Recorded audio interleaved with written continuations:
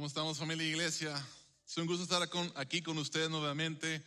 Y no sé ustedes, pero a mí me hizo bien adorar junto con ustedes esta mañana. Me hizo bien recordar las promesas de Dios, recordar quién es Él. Y por eso es una bendición cada semana poder venir y juntos adorar a Dios y aprender lo que Él tiene para nosotros.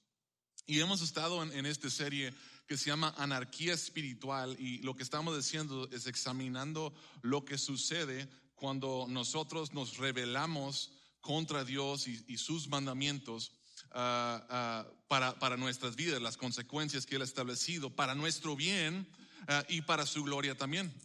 La serie lo estamos llamando Anarquía Espiritual, y la definición que le hemos dado durante esta serie es la siguiente. Es un estado, la anarquía espiritual es un estado de desorden y caos debido a la falta de reconocimiento y sumisión a la autoridad de Dios y los sistemas de control. Simplificando esta definición, anarquía espiritual es el resultado de no reconocer la autoridad de Dios en tu vida, no obedecer sus mandamientos. Este resulta en caos y desorden, en problemas, en conflictos en nuestra vida y en el mundo en general. Y estar en anarquía espiritual es un problema, es peligroso, porque como hemos visto en esta serie, no podemos rebelarnos contra Dios e ignorar su autoridad y sus mandamientos sin sufrir severas consecuencias. Hay consecuencias cuando ignoramos estos propósitos y mandamientos de Dios. Y cuando digo esto, la mayoría de las personas piensan en que las consecuencias es que Dios está en el cielo listo para lanzar un rayo al que está siendo desobediente. Pero no estoy hablando de eso. La verdad, principalmente estoy hablando las consecuencias de las cuales hablo, que sufrimos cuando estamos en anarquía espiritual, en rebeldía contra Dios, son las consecuencias de nuestras propias malas decisiones. Nuestras decisiones que no se alinean con los mandamientos que Dios ha puesto ahí para nuestro bien y para nuestra protección. Y no son pequeñas consecuencias, son consecuencias muy, muy fuertes. Basta con ver la condición del mundo actual donde vivimos, la violencia, la desintegración, la depresión que hay en muchas personas, la pobreza, la corrupción, todo eso es causa de no seguir a Dios y sus mandamientos, de rebelarnos contra su autoridad y sus sistemas de control para nuestras vidas. Pero para los que nos sometemos a la autoridad de Dios y obedecemos sus mandamientos, Él nos da protección y bendición. Y cuando digo eso, también quiero aclarar que no me estoy refiriendo a que cuando te sometes a la autoridad de Dios y lo obedeces, que tu vida va a ser sin problema alguna. Dijo Jesús que en esta vida habrá aflicción, hay problemas, pero hay muchos problemas de los cuales nos podemos salvar. Hay mucha protección y bendición de parte de Dios que Él da a los que estamos sometidos a su autoridad y le obedecemos. Y esta protección y bendición aplica a 4 áreas específicas. Las hemos estado viendo. La primera es una protección espiritual. La segunda es una protección familiar, una protección sobre la familia. La tercera es una protección social en la comunidad. Y la cuarta es una protección nacional. Y experimentamos esta protección de Dios cuando nos sometemos a su autoridad y a la autoridad que Él ha establecido sobre nosotros. La próxima semana vamos a hablar de la dinámica de autoridad y sumisión dentro de la iglesia, y si nos queda tiempo, cómo esto funciona ante los gobernantes, ante el gobierno. Pero hoy yo quiero enfocar específicamente a la dinámica de autoridad y sumisión y lo que Dios ha establecido para la familia, el plan de Dios para la familia. Dios ha puesto una carga grande en mi corazón para la familia. Es una de las cosas que más me cargan, lo que más me roba el sueño. No hay nada más triste que ver a familias destruidas por vivir en anarquía espiritual. Y digo que es muy triste porque la anarquía espiritual o la rebeldía contra Dios y ignorar lo que Dios ha establecido para las familias es algo evitable. O sea, no es un sufrimiento que las familias tienen que experimentar, pero por ignorar los mandamientos y la autoridad de Dios aplicada específicamente a la familia, muchísimas familias están sufriendo tremendamente. Familias enteras. En algunos casos sufren más las mujeres y otros los hombres y otros, y lo más triste muchas veces es el sufrimiento que se da en los niños como resultado de las familias de no reconocer la autoridad de Dios, de ignorar sus mandamientos que aplican específicamente a la familia. Pero yo quiero ver, deseo ver tu matrimonio, tu familia bendecida, protegida, exitosa, saludable, rompiendo maldiciones generacionales y comenzando generaciones de bendición. Quiero verlos viviendo en la libertad y el propósito de lo que Dios tiene para sus familias. Yo sé que todos queremos eso. Yo anhelo ver eso para nosotros. Lo quiero ver en nuestra familia, lo quiero ver en mi familia. Y estoy cansado de ver a las familias sufrir y perderse del propósito que Dios tiene para ellos. Y no tiene que ser así. No tiene que ser así. Pero veo cosas, aún en la iglesia, que me preocupan mucho. Veo familias que aún no se alinean con lo que Dios dice. Veo hombres y mujeres que aún no se alinean. Están viviendo en anarquía espiritual en el ámbito específico de la familia. Y si continúan así, solo es cuestión de tiempo. Solo es cuestión de tiempo que empiecen a experimentar algunas de estas consecuencias tan fuertes en la familia. Y aunque yo no tengo el poder para cambiarlo, ni siquiera en toda la iglesia, y mucho menos en el país, lo que sí tengo el poder de hacer es compartir la voluntad y el plan de Dios para la familia.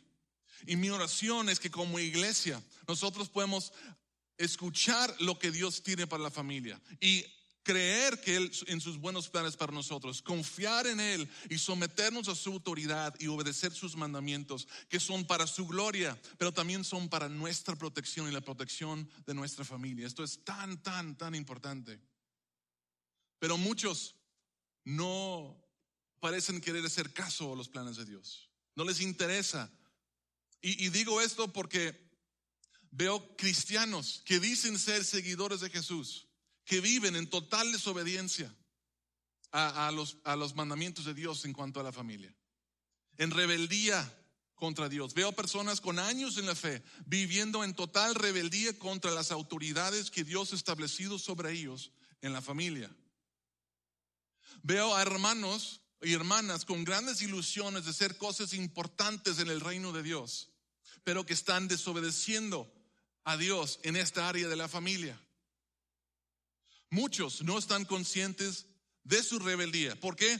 Porque han sido condicionados por la cultura y los pensamientos de estos tiempos.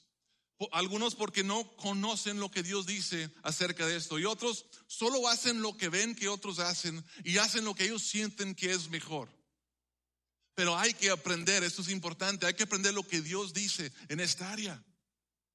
Dios no puede bendecir a nuestras familias si estamos en desobediencia, en rebeldía contra Él y lo que Él ha dicho para las familias. Él quiere bendecirnos, pero no puede bendecirnos si estamos en rebeldía y desobediencia en estas cosas que vamos a ver el día de hoy.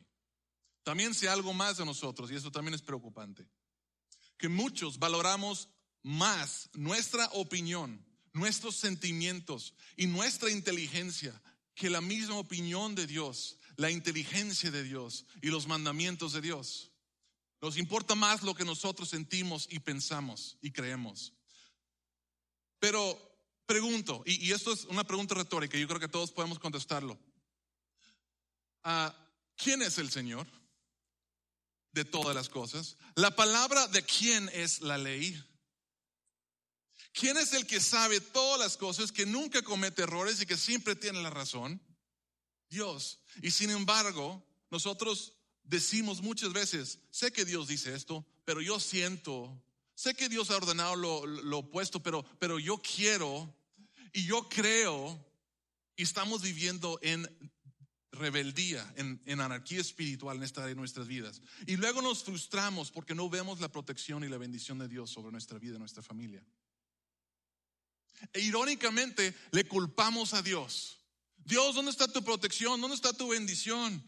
Cuando nosotros mismos estamos viviendo en rebeldía en contra de lo que Él nos ha dicho para nuestro bien. Se nos lo dice para protegernos, nosotros no obedecemos y le culpamos a Dios cuando sufrimos las consecuencias de nuestra desobediencia.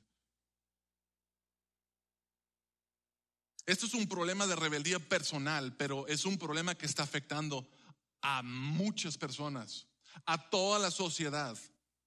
Nuestra nación, México, ha estado ignorando por años y desobedeciendo las instrucciones de Dios para la familia, rebelándose contra el orden que Dios ha establecido para la familia.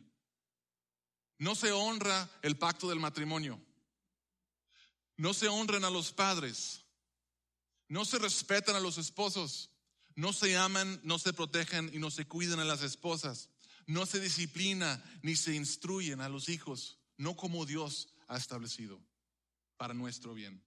¿Y qué ha pasado? Nos encontramos como nación en la peor condición que hemos encontrado en la historia de nuestra nación, en un peligro tremendo, donde la estabilidad y la integridad de la familia está destruyéndose. Esta rebeldía contra el orden de Dios para la familia ha resultado en que el 41% de los hogares en México están sin padre. 4 de 10 casas están sin padre. Y las consecuencias de esto es algo muy grande. Es peor de lo que probablemente pienses. Las estadísticas muestran que los niños sin un padre son 5 veces más probables de vivir en la pobreza, 9 veces menos probable graduarse de la secundaria, 20 veces más probables terminar encarcelados, 2 veces más probables morir en la infancia y 7 veces más probables quedar embarazados en la adolescencia. Ahora espero que podamos entender por qué México se encuentra en la situación que nos encontramos, de tanta violencia, tanta pobreza, tan bajo nivel de educación. No es por culpa del gobierno, no es que el gobierno haya fallado, es porque las familias nos hemos entrado en anarquía espiritual. Específicamente en esta área estamos rebelándonos contra la autoridad de Dios y lo que Él ha dicho que es bueno para la familia. Y estamos sufriendo las consecuencias. Dios estableció un orden en la familia y ha dado instrucciones específicas para la familia, para nuestro bien y para su gloria, pero las hemos estado ignorando. Y es probable, yo quiero hacer una pausa aquí, porque es probable que algunos están escuchando esto y se sienten señalados y sienten cargados de culpa, porque saben que, como muchos de nosotros, han estado viviendo en rebeldía de Dios. No han honrado, no han obedecido a Dios en esta área de su familia. En su sexualidad, como padre, como hijos, en muchas maneras. Pero quiero ser bien claro con esto. A Dios no le interesa lo que hayas hecho en el pasado. No le interesa la desobediencia o rebeldía que hayas tenido en el pasado. No si estás en Cristo. Dice la palabra que en Cristo eres una nueva creación. Lo viejo ha pasado, ha llegado ya lo nuevo. ¿Sabes lo que sí le interesa y le interesa mucho a Dios? Es lo que hagas y lo que hagamos de ahora en adelante. De ahora en adelante las cosas pueden y tienen que ser diferentes. Dios tiene poder para sanar y arreglar todo el mal que hemos causado por nuestra rebeldía y desobediencia. Tiene poder para dar nuevos comienzos, para restaurar las cosas a como deberían estar. Pero para esto tenemos que aceptar a Dios como nuestra autoridad y lo que Él ha establecido para la familia. Segunda Crónicas 7:14 dice: si mi pueblo que lleva mi nombre se humilla y llora y me busca y abandona su mala conducta, yo lo escucharé desde el cielo, perdonaré su pecado y restauraré su tierra. Y eso es lo que necesitamos. Eso es lo que necesitamos. Ahora que estamos celebrando a México estos últimos días, esto es lo que más, el reconocer a Dios como nuestra autoridad y obedecer lo que Dios dice para todas las áreas de nuestra vida y específicamente en la familia, es lo que más beneficiaría a esta nación. Siendo específico, tenemos que aceptar cómo Dios define la familia.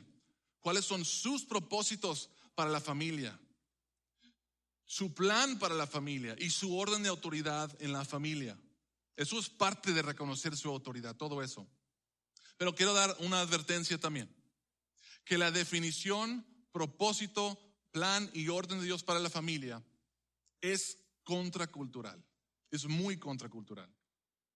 Y muchos de nosotros hemos sido moldeados por una cultura de este mundo y no la del reino de Dios. Nuestras mentes están formadas más por cosas que no sean la verdad de Dios. Y si ese es el caso, las cosas que vamos a hablar el día de hoy van a ser incómodas. Nos va a incomodar, nos va a sacar de nuestra comodidad, nos va a tensionar, quizás vamos a sentir culpables, quizás, seguramente algunas cosas no nos van a gustar. Pero recuerda lo siguiente: seguir la cultura de este mundo en vez de lo que Dios ha establecido es lo que nos ha metido en este problema. Y lo único que nos puede salvar de esto es dejar la cultura y lo que el mundo piensa y dice y reconocer la autoridad de Dios y obedecerle a Él. Esa es nuestra esperanza. Y recuerda que si hacemos esto, Dios puede sanar y restaurar todas las cosas. Así que yo quiero empezar hablando de la definición bíblica de la familia. La definición bíblica de la familia. En otros tiempos esto no fuera necesario, porque todos sabíamos lo que era la familia, pero en estos tiempos hay mucha confusión acerca de lo que es la familia y es necesario explicarlo. Para ser claro, la Biblia no es un diccionario, entonces no tiene una parte que dice abres familia y da la definición, pero da mucha enseñanza y es muy claro cómo Dios ha establecido y qué es la familia para Dios. En Génesis 1:27 dice lo siguiente. Dice, y Dios creó al ser humano a su imagen, lo creó a imagen de Dios, hombre y mujer los creó. ¿Qué creó Dios? Hombre y mujer. Y luego, hablando de estos hombre y mujer, en Génesis capítulo 2 dice lo siguiente, de este hombre y esta mujer, dice, por eso dejará el hombre a su padre y a su madre y se unirá a su mujer y los dos llegarán a ser un solo ser. En este versículo vemos la transición de una generación a otra, donde un hombre y una mujer que se formaron un solo ser, tuvieron hijos y uno de sus hijos dejó a su mamá y su papá y se unió con otra mujer e inicia una nueva familia. Esto es el orden de Dios para la familia. Y tratando de ponerle palabras a esta definición de la familia según la Biblia, esto es mi definición, lo que he escrito. Un hombre y una mujer, la familia es un hombre y una mujer unidos ante Dios y la sociedad, juntos con los hijos que Dios les ha dado como fruto de su unión. Entonces un hombre y una mujer ante Dios y la sociedad y los hijos que Dios les ha dado a ellos como fruto de su unión. Eso es una familia para Dios. Esa es la definición sencilla de la familia. Salmo 127 dice, hablando de los hijos, que los hijos son una herencia del Señor, el fruto del vientre es una recompensa del cielo. Entonces, eso es la definición bíblica de la familia. Ahora quiero hablar del propósito de Dios para la familia. Esto también es muy importante. Dios creó a la familia para que fuera la institución fundamental de la sociedad humana. Hay que entender esto. El gobierno no es lo fundamental. El individuo no es fundamental. Es la familia. La familia es la institución fundamental de la sociedad humana. En Génesis 1:27 al 28, vamos a leer un poquito lo que ya vimos, pero Dios dice, y Dios creó el ser humano a su imagen, y lo creó a imagen de Dios, hombre y mujer los creó. Y Dios los bendijo con estas palabras, sean fructíferos y multiplíquense, llenen la tierra y sométenla, dominen a los peces del mar y las aves del cielo y todos los animales que arrastran por el suelo. Lo que Dios está diciendo aquí, y es claro al leerlo, que Dios le dio a las familias el encargo literal de crear la civilización. La familia, la unidad de la familia. Yo digo, el hombre y la mujer, multiplíquense, formen familias y luego dominen la tierra, someten la tierra, controlen la tierra, traigan civilización y orden donde hay anarquía y caos. Eso es lo que un propósito que Dios le dio a la familia. Sin Dios no habría familias y sin familias no habría civilización. Y cuando se deshace la familia o no se toma en cuenta, no se valora la familia, toda la civilización se deshace. Lo que estamos empezando a experimentar en muchas partes del mundo es la civilización se está desmoronando. ¿Por qué? Porque la familia se está desintegrando.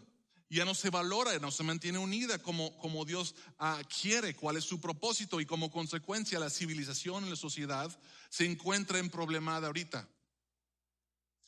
Esto ha sido la definición y el propósito de Dios para la familia. Creo que es más o menos fácil entender y aceptar. Ahora, veamos el plan de Dios para el matrimonio. El plan de Dios para el matrimonio. Esto es tan importante, porque así como la familia es la institución fundamental para la sociedad, el matrimonio es la institución fundamental para la familia. Si no hay matrimonio, no hay familia. Esto es fundamental y hay que entender lo que Dios dice acerca de esto. Pero antes de reconocer lo obvio, quiero reconocer lo obvio. Y eso es, estoy tratando de aplicar estos ideales y ordenanzas de Dios al mundo real donde vivimos. Y esto es que no vivimos en un mundo perfecto. Y ninguna familia es perfecta. Dios sí tiene un plan perfecto para la familia, pero ni una familia alcanza su plan perfecto. Entonces, en medio de esta verdad existe esta realidad.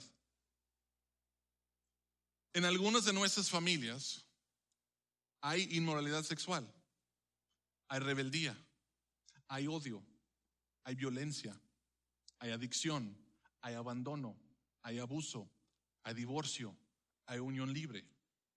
Eso es una realidad del mundo en que vivimos. Existen estas cosas y estos actos, todos estos están en desobediencia y son resultado de rebeldía contra lo que Dios ha establecido para la familia. Van en contra del plan de Dios para la familia. Sin embargo, esa es la situación real. Y lamentablemente estas cosas que van en contra del plan de Dios traen consecuencias fuertes. Tanto para las personas que cometen estas cosas, como para lo que es mucho más triste, muchos inocentes, muchos niños inocentes también sufren las consecuencias de estas cosas. Hoy voy a hablar del plan de Dios para la familia, pero quiero que quede bien claro que no es para decir, mira cómo lo has regado y como tú no tienes esperanza y como no existen las cosas perfectamente de acuerdo al plan de Dios, esto ya no aplica para ti y no tienes un lugar en la mente de Dios. No estoy diciendo eso, no estoy diciendo eso para nada. Ya dije que si nos sometemos a su autoridad y hacemos las cosas a su manera, Dios puede restaurar las cosas y puede bendecir y proteger a nuestra familia y darnos de su bendición. Lo que sí quiero es que veamos cuál es el plan de Dios y que lo tomemos muy en serio, no como un consejo que algunos dicen, como una opción que existe por ahí, sino muy en serio, porque de ahora en adelante lo mejor que tú y yo podemos hacer para nuestra familia, para nosotros mismos y para la sociedad es reconocer la autoridad de Dios y obedecerle a Él en todo, incluyendo las áreas de la familia y el matrimonio. El pasado está. Pero algunos todavía están a tiempo de hacer algo al respecto, otros no. Pero todos de ahora en adelante debemos hacer todo lo que está en nuestras manos para entender y obedecer lo que Dios tiene para la familia. Entonces, el plan de Dios para el matrimonio es, resumiendo esto, un hombre y una mujer para toda la vida. Un hombre y una mujer para toda la vida. Jesús dijo en Mateo 19, 4 al 6, ¿no han leído, respondió Jesús, que en el principio el Creador los creó hombre y mujer y dijo, por eso dejará al hombre a su padre y a su madre y se unirá a su mujer y los dos llegarán a ser uno solo. Así que ya no son dos, sino uno solo. Por tanto, lo que Dios ha unido, que no lo separe el hombre. En el plan de Dios, esto es su plan perfecto. En su plan perfecto, el divorcio no es una opción. No es una opción. De hecho, me voy a atrever para decir algo un poco controversial, yo creo. Creo que el divorcio ni siquiera es posible, no como muchos lo consideran posible. ¿Qué quiero decir con esto? Yo creo que el divorcio es el intento del hombre de separar algo que Dios ha unido. Es el intento del hombre, nosotros, en nuestra debilidad y poco entendimiento, de separar algo, lo que Dios Todopoderoso ha unido. Y es una separación física de algo que Dios ha unido a un nivel espiritual. No se puede separar del todo. O sea, no como nosotros queremos o nos gustaría. Porque en el plan de Dios es que un hombre y una mujer para toda la vida. Y el divorcio no es algo que se debe tomar a la ligera. Y yo creo que los que han experimentado el divorcio saben que nunca están completamente divorciados. ¿Qué quiero decir? Legalmente sí, claro que sí. Pero existe una conexión que no se logra cortar, no se logra dividir. Y más si han tenido familia juntos. Siempre va a ser parte de tu vida. Siempre está esa conexión de alguna manera. Y por favor escúchenme, no estoy condenando a nadie. Ni estoy diciendo que Dios no tiene plan para ti o que tú no puedes tener su bendición. Lo que sí estoy haciendo es que estoy resaltando que el plan de Dios es una mujer y un hombre para toda la vida. Y entre más nos conformemos a su plan, mejor será para nosotros. De ahora en adelante, en especial, entre más nos conformemos a ese plan para nuestras vidas, mejor será para nosotros y para todos. La única excepción es en el caso de inmoralidad sexual continua. Pero creo que Jesús solo hace esta concesión porque es como ese acto como quiera destruye la unión que Él quiere que sea. En Mateo 5:32 Jesús dijo, pero yo digo que excepto en el caso de inmoralidad sexual, todo el que se divorcie de su esposa la induce a cometer adulterio y el que se casa con la divorciada comete adulterio. Esto es tan diferente a la idea del matrimonio en nuestra cultura o el divorcio, que dice, tú te puedes divorciar porque ya no te gustó, porque perdiste el encanto, porque te aburriste. Lo importante es que tú estés feliz y hagas lo que te haga sentir bien a ti. Y Dios dice que no es así. Dice que la única excepción es en caso de inmoralidad sexual. ¿Por qué es Dios tan cerrado al divorcio? Alguien preguntará, ¿por qué es tan cerrado? Creo que es por esto en parte. Esto es lo que yo pienso, mi respuesta. Yo creo que es porque no hay nada más hermoso para una familia que el matrimonio. Y no hay nada más destructivo para una familia que el divorcio. No hay nada más hermoso que es más, por eso celebramos muchísimo más al matrimonio como sociedad que cuando nace un niño. Muchos resaltamos la felicidad que nos da tener hijos, pero el matrimonio es la celebración más grande que hay en nuestra vida. No hay nada más hermoso que la unión de un hombre y una mujer delante de Dios y la sociedad. Y no hay nada más destructivo para una familia que el divorcio. Al mismo tiempo, no hay nada más difícil en esta vida que el matrimonio. ¿De quién dijo amén? Y si existe la opción de una salida en tu mente, lo vas a tomar.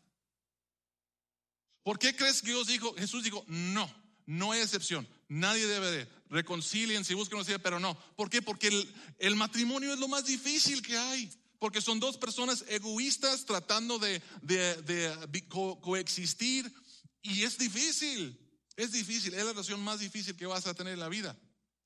Y como es difícil, si en nuestra mente existe la opción de la salida, la vamos a tomar. Pero si cierra la posibilidad del divorcio, entonces llegas a la conclusión, o vivo toda la vida en la miseria con esta persona, o buscamos la manera de amarnos mejor.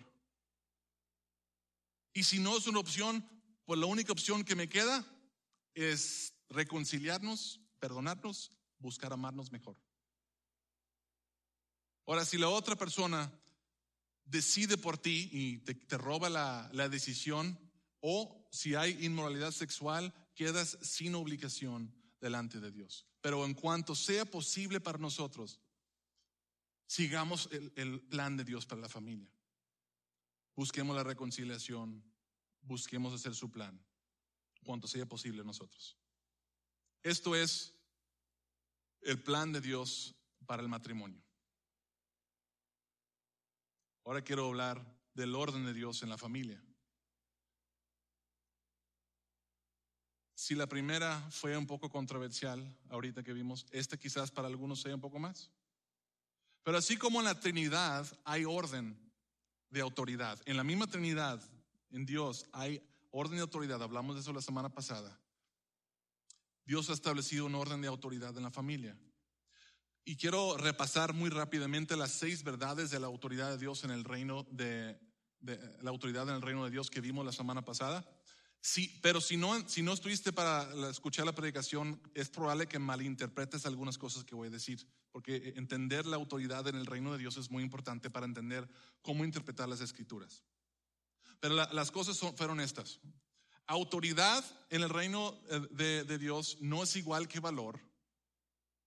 La autoridad es una responsabilidad, no un beneficio. Escuchen esto, la autoridad, cualquier autoridad en el reino de Dios, dado por Dios, es una responsabilidad, no un beneficio. Toda autoridad es dada por Dios. Dios da autoridad para implementación de sus mandamientos, no para nuestras preferencias. Y el que tiene autoridad será juzgado más severamente, y toda autoridad es dada para la gloria de Dios y no la nuestra. Entonces, con estas verdades en mente, veamos el orden de autoridad de Dios que ha establecido en la familia, empezando con padres e hijos. Es un poco menos controversial. Creo que la mayoría estamos de acuerdo con esto. Éxodo 20:12 dice: honra a tu padre y tu madre para que disfrutes una larga vida en la tierra que te ha dado, que te da el Señor tu Dios. Y Efesios 6:1, hijos, obedezcan en el Señor a sus padres, porque esto es justo. Esto no es controversial, pero es muy importante entender, todos los que somos hijos, que los padres son nuestra autoridad, que Dios ha establecido sobre nosotros. Y es nuestra obligación honrar a nuestros padres. ¿Hasta cuándo? Hasta el final.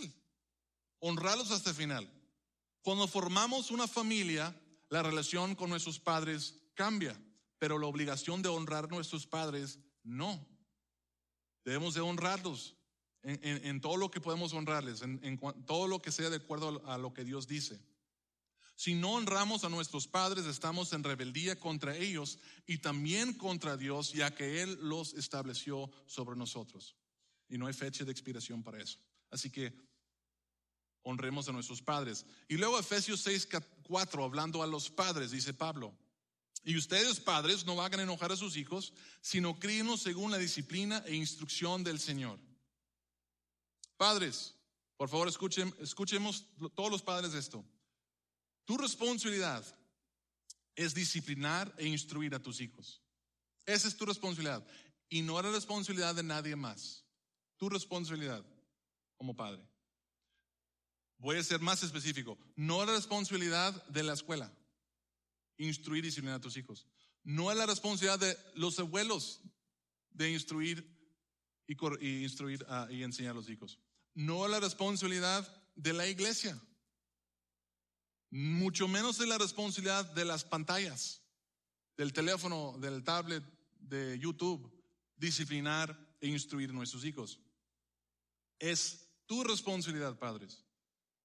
Si tú no cumples con tu responsabilidad, tus hijos sufrirán, tú sufrirás y la sociedad sufrirá, así como estamos comenzando a experimentar como sociedad hoy en día, por la falta de instruir y disciplinar a los hijos de parte de los padres como Dios ha establecido.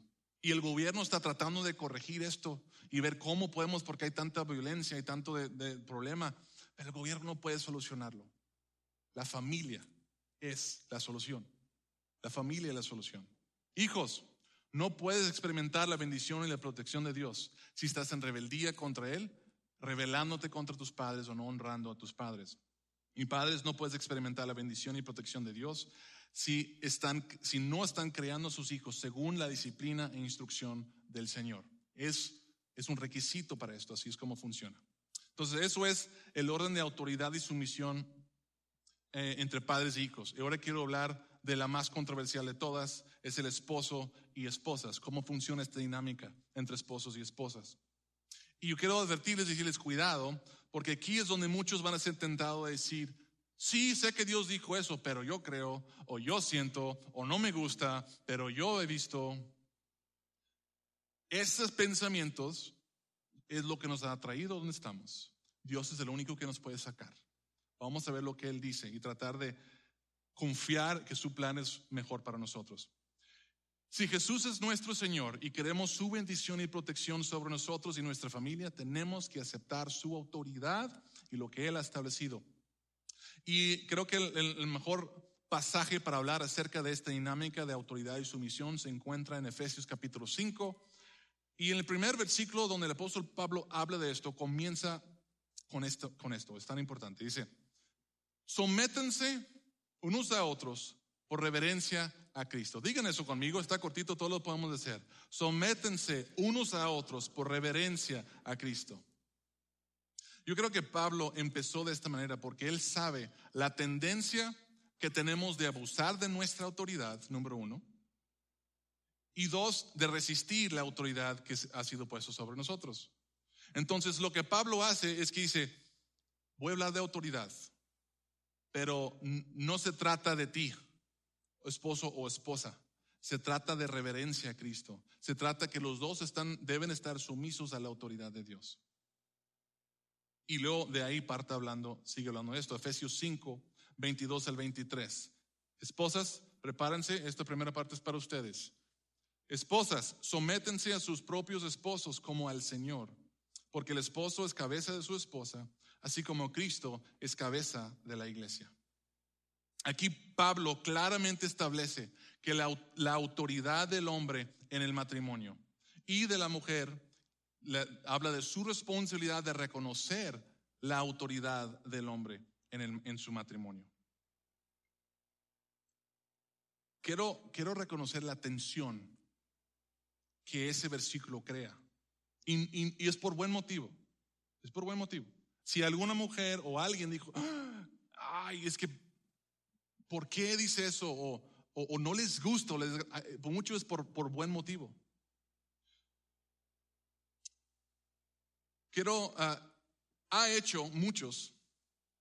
Este versículo ha hecho que muchas mujeres se sienten inferiores o mínimo pensar que Dios favorece más a los hombres a través de los años. Por eso crea tensión. Este pasaje ha sido abusado por hombres machistas como un arma para obligar a sus esposas piadosas a servirles como esclavas. Eso es una ofensa para el Padre. Y ha enfurecido a feministas por muchos años, las que ha llevado a muchas mujeres a rechazar por completo lo que Dios dice acerca de la familia. Pero creo que estas tensiones es por una de dos cosas, o ambas cosas. Es por una falta de entendimiento de lo que realmente dice este pasaje. Están malinterpretando, están aplicando su entendimiento de la autoridad de este mundo a una institución del reino de Dios. Y no funciona igual la autoridad, número uno. Y dos, es porque sí existe rebeldía en nuestro corazón. Existe, es una realidad, lo hemos estado reconociendo toda la serie, que tendemos cuando alguien dice tienes que hacer esto o esta persona es tu autoridad, no nos gusta. Es real, existe esa tensión. Ahora, habiendo reconocido esas tres cosas, yo quiero tratar de dar un poco de claridad y entendimiento lo que esto significa para ustedes mujeres, para ustedes esposas. Número uno, algo que necesitas recordar es que la autoridad no tiene nada que ver con tu valor, ni capacidad, ni importancia. Tu valor está establecido por Dios, no por quién le ha puesto sobre ti como tu autoridad. Si eres hija de Dios, ese es tu valor, esa es tu identidad. Eres una princesa en el reino de los cielos. Que Dios haya puesto a alguien en autoridad sobre ti no te roba nada de eso, no te resta nada de tu valor, ni tu importancia, ni tu capacidad. Recuerda eso. En la misma Trinidad vemos el ejemplo de la sumisión del Hijo al Padre. Jesús no es menos valioso que el Padre o menos poderoso que el Padre, pero está sumiso en autoridad. Y en el matrimonio Dios aplica lo mismo que Él aplicó a sí mismo, autoridad y sumisión, lo aplica a la institución de la familia. Hay autoridad y hay sumisión. Siguiente cosa que hay que recordar, que Dios le da autoridad al hombre solo para implementar su voluntad, la cual es para tu bien. Eso es el plan de Dios perfecto de Dios para la familia. Hay gente que abusa de eso, pero eso es el plan de Dios, es para tu bien. Así que, si eres una seguidora de Jesús, sométete a tu esposo en el Señor, bajo la autoridad que Dios le ha dado ahí. No fuera de ahí, pero Dios le ha dado cierta autoridad. Y número 3, recuerda que Dios es quien le dio esa autoridad a tu esposo. Así que no lo ignores, no minimices su autoridad, no lo rechaces. Eso sería rebeldía contra Dios, quien lo puso ahí. Ok, mujeres, si piensan que eso era difícil, va a ser más difícil para los hombres. Así que hombres, prepárense para recibir lo que Dios dice en su palabra. En Efesios 5:25, esposos, amen a sus esposas, así como Cristo amó a la iglesia y se entregó por ella. Quiero ser muy claro con esto. Este encargo de Pablo para los esposos es 1000 veces más difícil que el encargo que le dio a las mujeres. Y eso se alinea con lo que hemos dicho de la autoridad, que la autoridad es una responsabilidad, no un beneficio. Y hombres, hay 3 cosas que quiero decirles. Esposos, tienes autoridad porque Dios te lo dio. No es porque lo mereces o porque eres más importante, te lo dio y te lo puede quitar. Así que úsalo para hacer su voluntad en tu familia. Nada más. Para eso te fue dado. Segunda cosa de la autoridad es que, hombres, Dios te ha dado la autoridad, así que tómalo en serio. No lo puedes ceder a otra persona, es tu responsabilidad. Sé un hombre y asume tu responsabilidad. Ok, otra cosa. La autoridad que tienes, hombres, esposos, es una responsabilidad, no un beneficio. ¿Cuál es tu responsabilidad? Amar a tu esposa como Cristo amó a la iglesia y se entregó por ella. Esto significa amarla hasta el punto de morir por ella, aun cuando sea su culpa. Cristo murió por nosotros cuando aún éramos pecadores. ¿Quién era el culpable en esa relación? Cristo, nosotros. Y Cristo dice, yo morí por la iglesia y así tienes que morir por ella. Aunque ella sea la culpable, tú sufres las consecuencias por ella. El que tiene mayor responsabilidad o autoridad tiene más responsabilidad.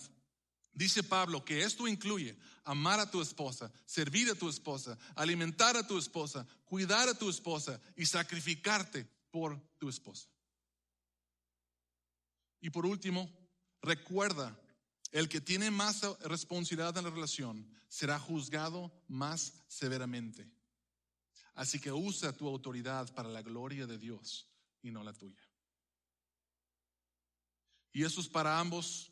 Pablo termina hablando a los dos. Dice, en todo caso, que cada uno de ustedes ame también a su esposa como a sí mismo y que la esposa respete a su esposo. La esposa, escuchen esto, es importante, porque yo no quiero que utilicen esto como un arma, porque no fue dado para ser usado como arma. Es para la edificación de la familia, no para la división. La esposa no tiene más obligación de someterse a su esposo que el esposo tiene obligación de amar a su esposa como Cristo amó a la iglesia y se entregó por ella. Así que, hombres, no puedes exigir sumisión si tú no has amado a tu esposa como Cristo amó a la iglesia y se entregó por ella. Si no lo has hecho, no tienes derecho a exigirle sumisión.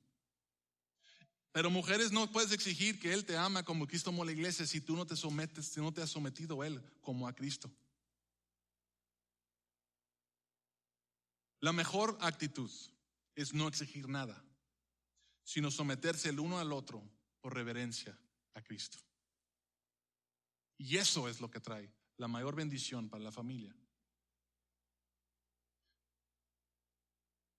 Hemos visto muchas verdades hoy, pero lo que más quiero que recuerden, y quiero animarlos a que regresen y estudien estas cosas más en profundidad, si quieren, léenlo, luchen con esas cosas, son incómodas, pero es lo que dice Dios.